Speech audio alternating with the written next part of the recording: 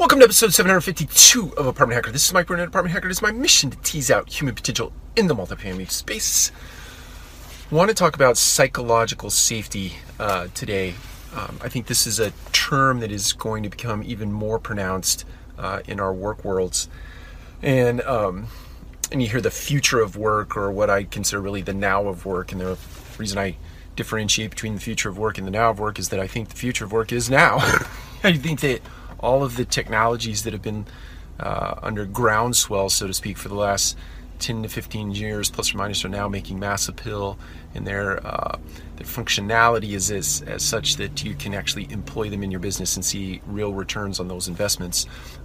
So the now of work is what the future of work was like 10 or maybe 5 to 10 years ago. So anyway, back to psychological safety. I think that let's first define that. I think psychological safety is kind of maybe best done by way of example.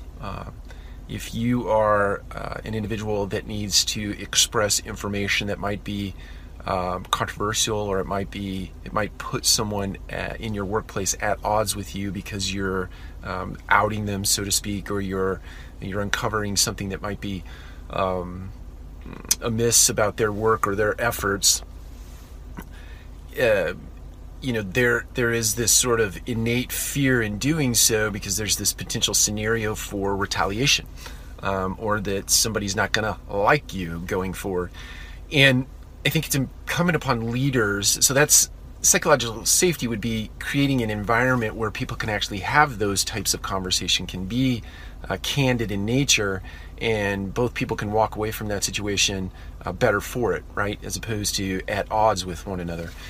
So creating that psychological safety in an organization is incumbent upon leaders. It's going to become more and more incumbent upon leaders. You've seen whistleblowers in marketplaces, or in businesses rather, who have lived under a tremendous amount of oppression, or in a tremendous amount of fear and stress over long bits of time, to a point where they finally out somebody for doing something that's detrimental to a business. So it's important. It's going to become more and more important in the world of business to create scenarios, create environments, rather, create cultures where you have psychological safety for the benefit of those who work in the workplace.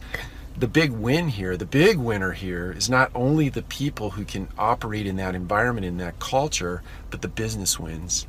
When you have psychological safety within your organization, the business wins, because people can be candid with each other. And when you can be candid with each other, when you can get real information out on the table, people can actually make informed decisions. The biggest frustration that an owner has in business on a daily basis is not having real information, or having this filtering mechanism ultimately yield information that they make decisions on that is not real. It's not actionable, or when they make decisions based on false information and the outcome is not where we expected it to be, or after the fact you find out something that could have made that deal or that transaction even better. That's frustrating to an owner. It should be frustrating to you as a leader in an organization when you can't get the right information on the table. You can't have the right conversations because everybody is afraid of what everybody's going to think about them, or retaliation, or et cetera, et cetera, et cetera. Create psychological safety in your business. It's important. Take care. We'll talk to you again soon.